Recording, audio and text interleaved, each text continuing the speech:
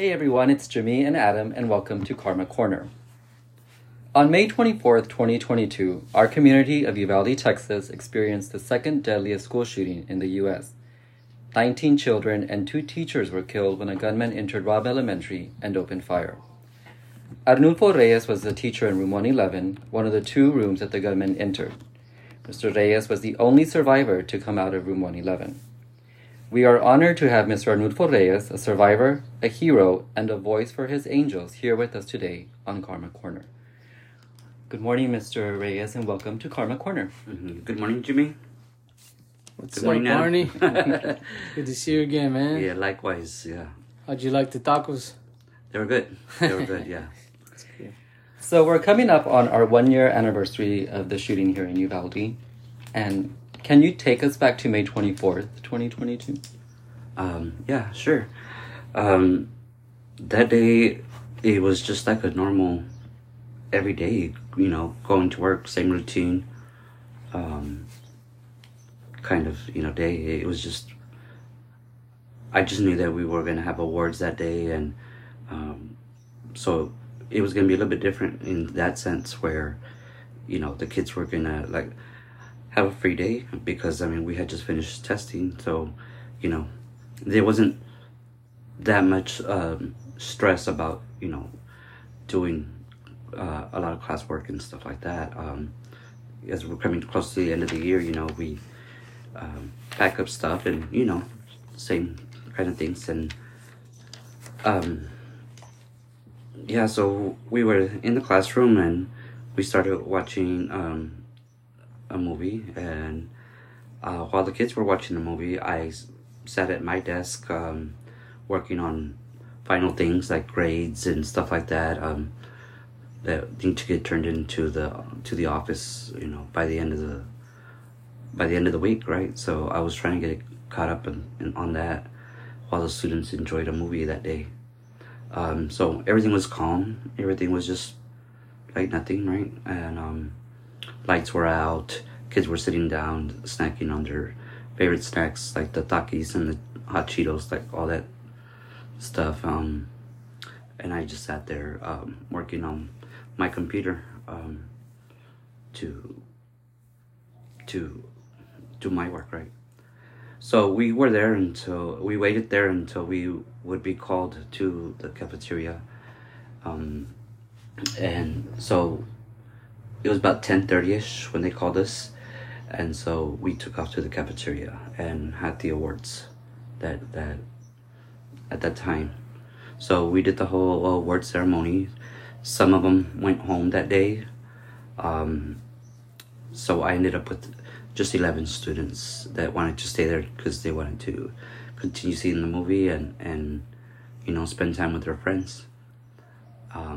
So then we went back to the classroom, and we went back to our same relaxed environment.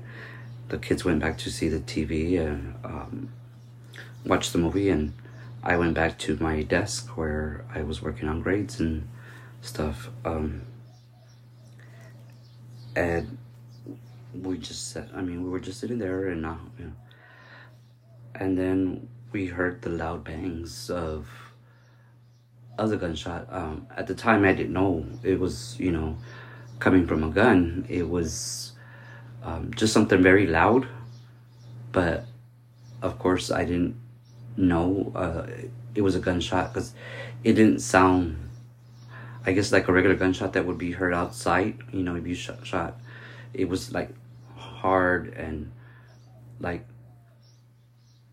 I guess because it happened indoors inside of a building, it was louder. So it didn't dawn on me that it was a gunshot. And so the students started asking, what's going on. I wasn't too sure myself, so I didn't know. But as the sounds got closer, which it was already in room 112, and when I finally realized that it was a gun, is when I looked up towards the wall to room 112, and I could see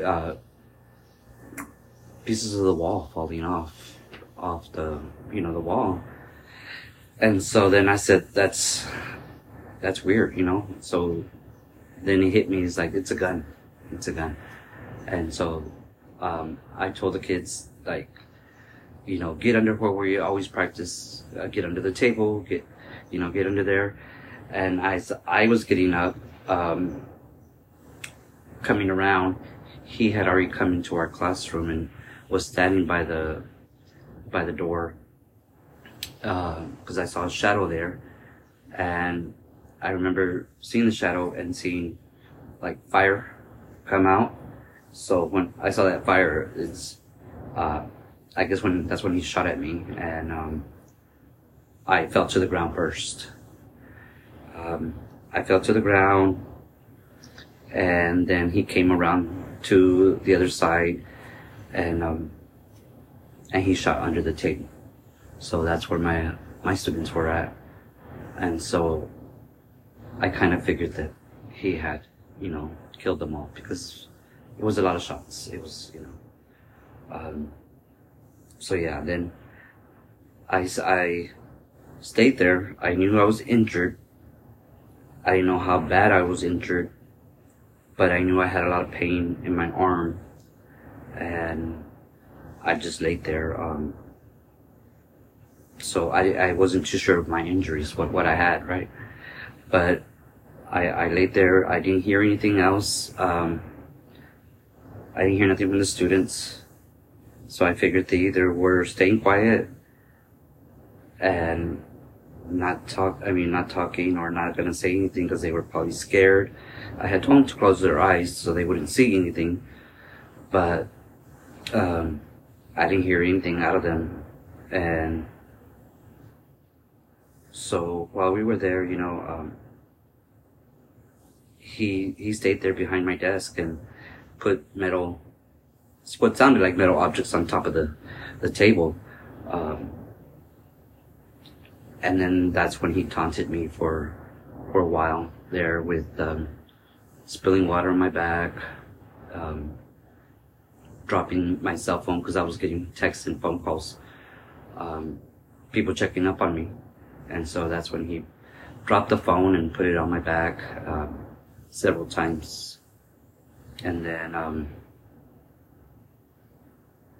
like my blood was already all over, like a puddle, and he would splash that in my face. He was trying to, make me react. I guess he wanted to know if I was dead, and I just kept on laying there just with my eyes closed, acting like I was dead. And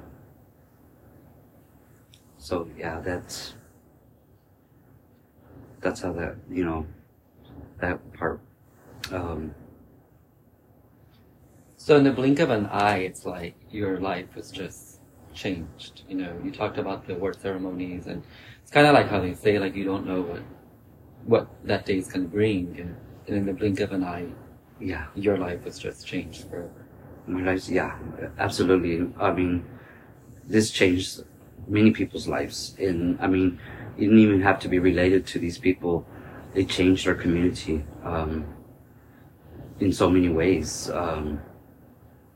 I just can't describe it. That one person that was, ill intent or whatever, evil, destroyed a community. Changed the whole community. It changed the whole community.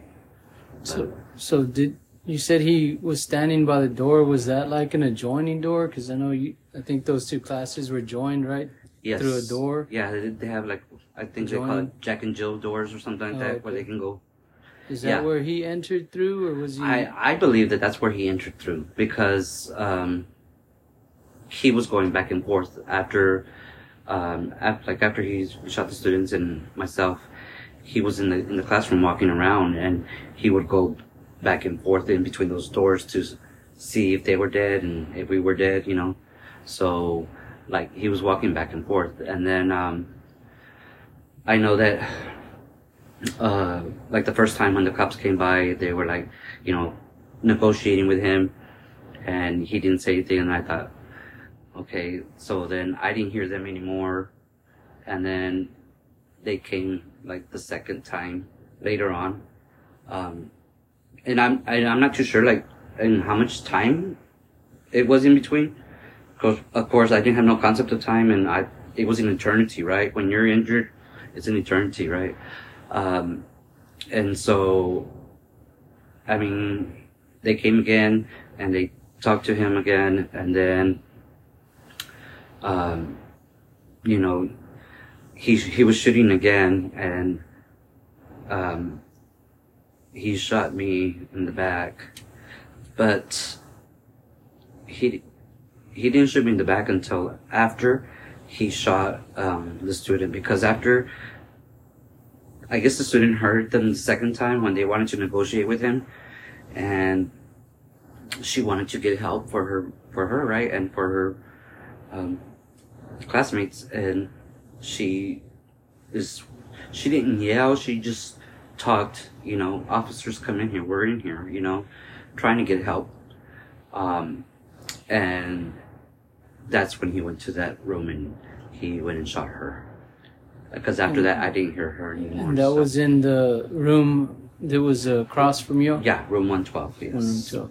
Room 112. So that's how I knew that he had been going back and forth, because those doors are right there. And I mean, he went back and forth. So when you heard the police, did you think to yourself, they're here, this is going to end soon? Yeah, I mean, the first time that I heard it, I was like, oh, great. They're going to come in and they're going to save us and, you know, save my students, you know. At that time, I didn't know how big of a wound that kind of gun would cause. I was thinking, you know, like a regular gun where it just, that's it, the bullet goes in. So I thought, you know, they're going to come in, some of these kids, we're going to make it, we're going to survive. But as the world knows, it took 77 minutes. It took for them to enter. 77 minutes is what seemed like eternity for me. Yeah, and then to know what kind of damage that kind of gun does. You know, like I have a big old shot in my back, and like it's a size like a softball. You know, it's the physician could put his whole fist in there. That's how big it was. So I can just imagine how my students were wounded. You know. And they, you know, they're little kids. I mean, maybe 70, 80 pounds. I can't imagine how much damage he did to them, you know. So. Now, for our listeners to put into perspective, it took 77 minutes for them to enter and confront this gunman. But we remember that there was almost 400 cops on that campus that day. And still it took 77 minutes to enter it. And in this. Yeah. That's just something I can't wrap my head around. I mean, we didn't have nothing in there to protect. I didn't have nothing in there to protect my students other than my body. I mean, which Miss Mireles and Miss Garcia, you know, did. And I mean, they had like a bulletproof vest, at least. I had nothing. My kids had nothing. I mean, they should have at least tried to go in there, you know. They didn't even try. So, yeah. One thing that comes to mind to me when I think about police officers, or used to come to mind, is protect and serve. Absolutely. What does that do? What does that mean to you? I used to think the same, Adam. I used to think, you know, anytime something happens, you call the police. I mean, I think we're trained or to believe that, like, yes, cops gonna help you, you know, and I'm pretty sure that's what the student thought too. When she yelled out and said, "Officers, come in here. We're in here." I'm pretty sure she was trained to say that, help, and then, it cost her life, So yeah, when I see that on cars and on their police cars or whatever, to protect and serve, it's like, really, like, I don't buy it no more. Like, it's it's I don't believe it. I don't believe it. And so we've seen shootings, the recent one in Nashville where the gunman there was approached and within 14 minutes it ended. And it's just hard to sometimes grasp that, what was it, two cops there took down the gunman in 14 minutes, and we had almost 400, and, not one of them was willing to go in there and save, the students and the teachers. Yeah, that when I saw the video on that, I was like confused and like, wait a minute, there's 3 police officers went in, did what they were doing, supposed to do, go into the classrooms and make sure that they were clear until they got to where the shots were going. It's I can't understand why they didn't take a different approach. They all stood in the hallway. Nobody ever thought about going on the other side of the windows, on the other side of the classroom, distract them on that side. There's just several things that they could have done, differently. So I don't understand. Yeah, I mean, you had close to 400 police officers and other agencies there that didn't do anything, and I mean, I'm not too sure if it's because they had to follow a command or a lead from somebody, but I think if they would have let a parent cross that line, I'm pretty sure that the parent would have gone in there with the gun, and risked their own lives, yeah. But, I mean, as we've seen in interviews, right, some people were caught saying, if it was my child, I wouldn't be standing down here. And they were just standing there, like, so, yeah, so... And many different agencies were there. And, some of these cops were highly trained for situations like this, but still chose not to engage with the gunman and ended sooner. And there could have been survivors, more survivors. Yeah, absolutely. I mean, if they trained for this, they should have known what tactical gear to buy, or to request. I mean, a school shooting, most school shootings have been done with that kind of style of weapon. I mean, they're not going to go with a regular handgun. I mean, you can't kill that many people with that. This, you can kill a whole, a big old herd of... within seconds. With cows or javelinas or something, But, yeah, so they should have known. They should have been prepared. Especially with us having so many bailouts there around that area. They should have really, really been ready. And absolutely, we would have had more lives saved, and that's the sad part. It seems like it was only 3 or 4 people that ended up shooting him in the first place, right? How many was it? 3 or 4? Or? Yeah, I believe it was 3. I had 3. 3 people, but I don't know. They were Bartak or something like that. Yeah. Did you witness that? Did you see them go in or anything? Or? I didn't see them going in, but I heard them. I heard the banging of the clangs of the desks and stuff like that, hitting each other. So I knew that they were coming in, and so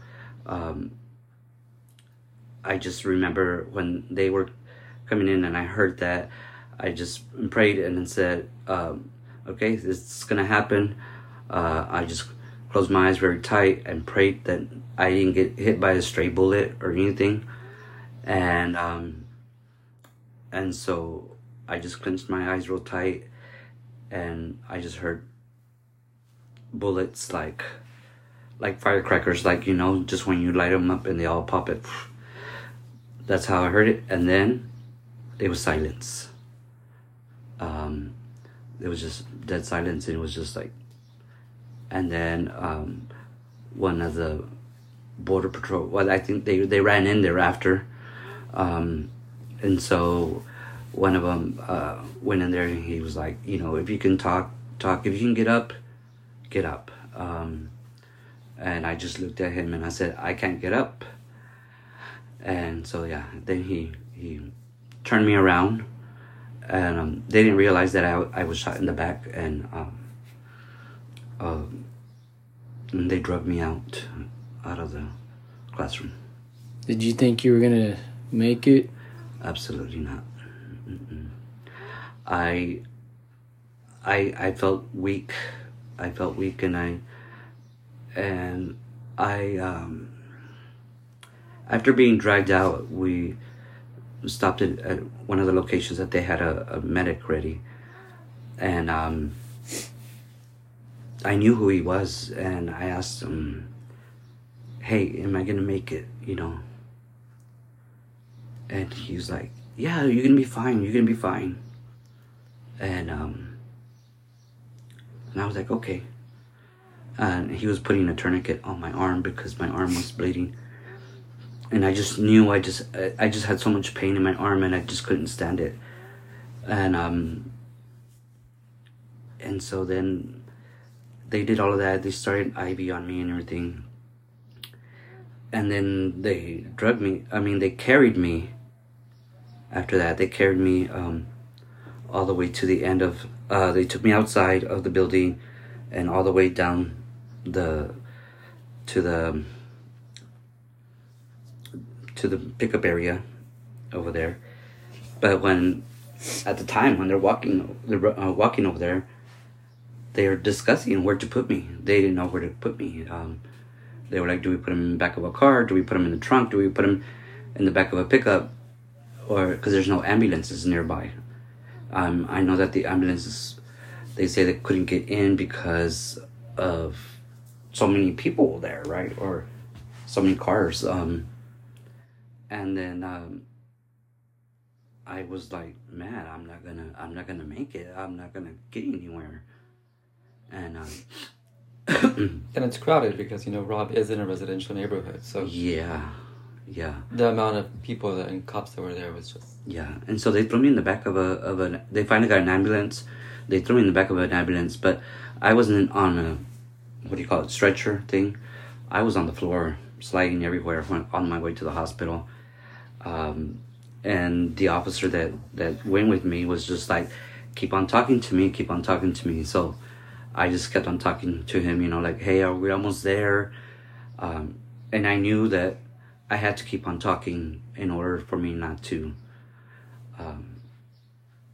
in my mindset, that I kept on talking to him and asking questions. That way I wouldn't die, you know. And so, I mean, I slid all over the place in that ambulance, and we finally got to the hospital, and I just remember laying down at the hospital, and they just started to work on me, and they trying to, you know, just, I think they put more tourniquets on me because my arm was still bleeding, and you know, they cut all my clothes and everything there. They took everything, and then they put in me a chest tube, and I finally got to breathe better at that time. It was just a relief, like, and I think that's probably what kind of saved me, I guess, because I wasn't breathing heavy. It was very light. So yeah, when they put the chest tube, like, it brought a whole different, you know, like adrenaline or something. Yeah, it just like I could breathe. Like finally, like I wasn't being suffocated. And so yeah, and then when they, you know, they tried their best, I guess. What, you know, and then the hospital was new, so they didn't know where a lot of the stuff was. and I would think to myself, I'm gonna die. I'm just gonna die. They don't know where things are at because they're like, I can't find it, whatever. And I'm pretty sure it was chaos outside. I'm pretty sure they had, they had probably never seen anything like that before. And so when the nurse says, we're gonna fly you to Bamsey, and I thought, thank God, I'm gonna make it, So I had never been on a helicopter or anything, and I didn't even think about that at the time. I just knew that I wanted to live, and so they flew me to Bamsey. And so how long were you in the hospital? I was in the hospital for a whole month, from May 24th to June 24th. So a whole month. And I remember when you were finally released from the hospital, you had a parade come through your neighborhood of well-wishers. And how did that make you feel when the community, was... At that time, it made me feel great. It was like I was in the hospital with my family members most of the time, so I didn't get to speak to anybody else other than them. And I was surprised of so many people came, even the lady that flew with me on the helicopter, she came by and she was like, I was with you. And I'm like, oh wow, she even came by. And the other nurse, the one that I had asked if I was gonna be okay, she came by. The medic, the one that put the first tourniquet on me, came by. And so I was, very surprised, at all the people that came that day. After all that bad news that continued to come out, that was the first positive thing that I could see in Uvalde's whenever they made that parade and you were there. That was really, really cool to see. I just like to say that I think that kind of helped people cheer up a little bit and start to heal, seeing something positive happen. So that was, I saw that. I didn't get to be in the parade, but I did see it, and that was really cool. So I just thought I'd let you know. Yeah. Another thing that I think about is when you were apologizing to the parents, you didn't have a gun, you didn't have anything, I know you felt bad, but you're the only person I've even heard apologize. You got all these cops, you got all these school district, all these people. I haven't heard them apologize. And then the teacher, there was a victim that got shot and fell to the ground and thought he was going to die. I mean, that's...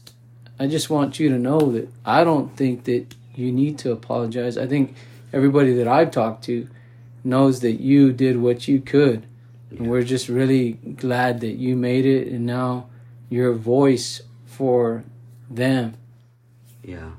I mean, during that first interview, I apologized to the parents because, we take on that role as a teacher, that we're going to protect your children, and with me being shot first, I just felt that I had failed them, I've come to the realization that there was nothing that I could have done to change anything. There was nothing.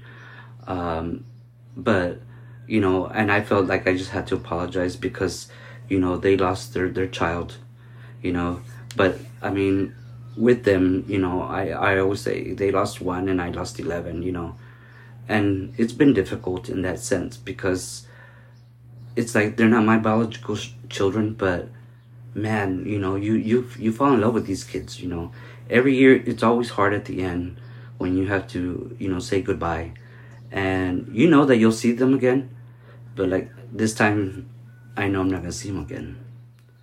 And so, it's difficult. But, I mean, yeah, so that's the only reason I apologized was because, I just felt that, I, as a teacher, I should have, I thought I could do more. But there was nothing I could do. I mean, something against that gun, there was nothing. So, yeah, but and you're correct. I think we teach our children, and we, you know, that's part of like your morals and your you know, if you do something wrong, you apologize, and you always teach that, right? I don't know that my generation, we did that. Even if you know, you have to admit that you're wrong and apologize. You just have to. And I do think that that's one of the big reasons why we do have so much chaos and so much, you know, separation in our communities, because nobody has owned up to it and nobody's apologized. So, yeah, I get you on that one. And so, as you know, we're less than a month away from the anniversary of Robb. How are you? What are your emotions you're going through as the year comes up? Like, I think, you know, for a lot of us, we're just remembering snippets of that day that's coming up, and and very emotional. Yeah, it's kind of like, it brings up a lot of memories, you know, and like, you remember what you were doing that day, you know. I say that, you know, the tragedy of Robb is like September 11th. You know, we'll always remember where we were, what we were doing when we first. Yeah. For those of us that weren't at Robb, you know, where we were, what we were doing when we first heard that. When you first heard the news, right? Yeah, as the anniversary's approaching, I mean, the year has gone by so fast for me, considering that I have not done much other than try to heal and therapies and surgeries and stuff like that. And I feel like I haven't done much, but yet it went by so fast. Like, you know, I guess because, I don't know, like, sometimes I'm not even busy, like, all day, because I can't function or I can't do anything because it's just, I'm not in the mood, right? So, but the year has passed really, really, really fast. And right now I do have a lot of emotions coming up, you know, thinking, what am I going to do that day? It's going to be unescapable. Like, no matter where I go or what I'm doing, I'm going to think about that day. I'm sure the media is going to be playing stuff. So I don't know what I'm going to do, but yeah, the emotions, the anxiety is getting higher. The emotions are running high, and, you know, so I guess I try to take it day by day, just to get there, I guess. Yeah. I know that you say you haven't done much, but I see you pretty active, like, in several groups. You know, you go to the school board meetings, and I mean, for the majority of the time, you really couldn't even move, right? I mean, you were in a chair, or, you know, I see you're doing a lot better, but I mean, I think you really couldn't even get out, right? Yeah, you're right on that. I did have some wound bags that I had to carry with me, and braces that I had to put on my arm and all that stuff. So that did prevent me from doing a lot of, you know, going out there. But So you're at the Capitol too? Yeah, I went to the Capitol, and but like, I've joined groups here in town. You know, there's 2 groups that I joined. Which group is better? Well, no, I can't tell you. But so for those that don't know, he is part of Karma too. So yeah, I am a member of Karma, and it's just, you know, I think that this helps me with, you know, getting my voice out there, and, you know, getting others involved as well. So yeah, but and then I went to the Capitol because my whole drive on that was because I had said in my interview, you know, I would do anything for my children and, you know, my students. So that was part of the drive behind that. Mm-hmm. So I want to go again, hopefully soon, and you know, do something else. Yeah. And as we wrap up, Mr. Reyes, what do you want the world to remember about the 21 angels that we lost on May 24th? I mean, just I really don't want to ever let anybody forget them, you know. It's like, to me, like, sometimes I just still can't believe that they're gone. But I want people to think about, you know, how they think about guns. You know, and we protested, or I wouldn't say like protest, because it's not really like, you know, but I mean, we don't want to take all their guns, we don't take their rights, but I want them to think about, like, what's important. Is a gun important or a child important? And with losing these kids, I think, I mean, we come to find out that they wanted to be marine biologists, lawyers, doctors. Who are we to say that? What if one of these people was gonna find the cure for cancer? And we don't. Be the next president. Or, yeah. You know, they had big dreams that we will never know. Yeah, and before you protect your right, protect the kids' rights, because, you know, they're our future. They're our future, and so I want them to think about it, that, you know, and everybody has the right to life and liberty and pursuit of happiness, you know. It's just before, you know, so. Well, Mr. Reyes, thank you so much for being with us today on Common Corner, and you are a hero, and you are a voice for your students, and we wish you all the best of luck in your... Okay. Thank you guys for coming over, and the tacos were good. I guess because they haven't made me sick. Yeah. Appreciate it, yeah. man.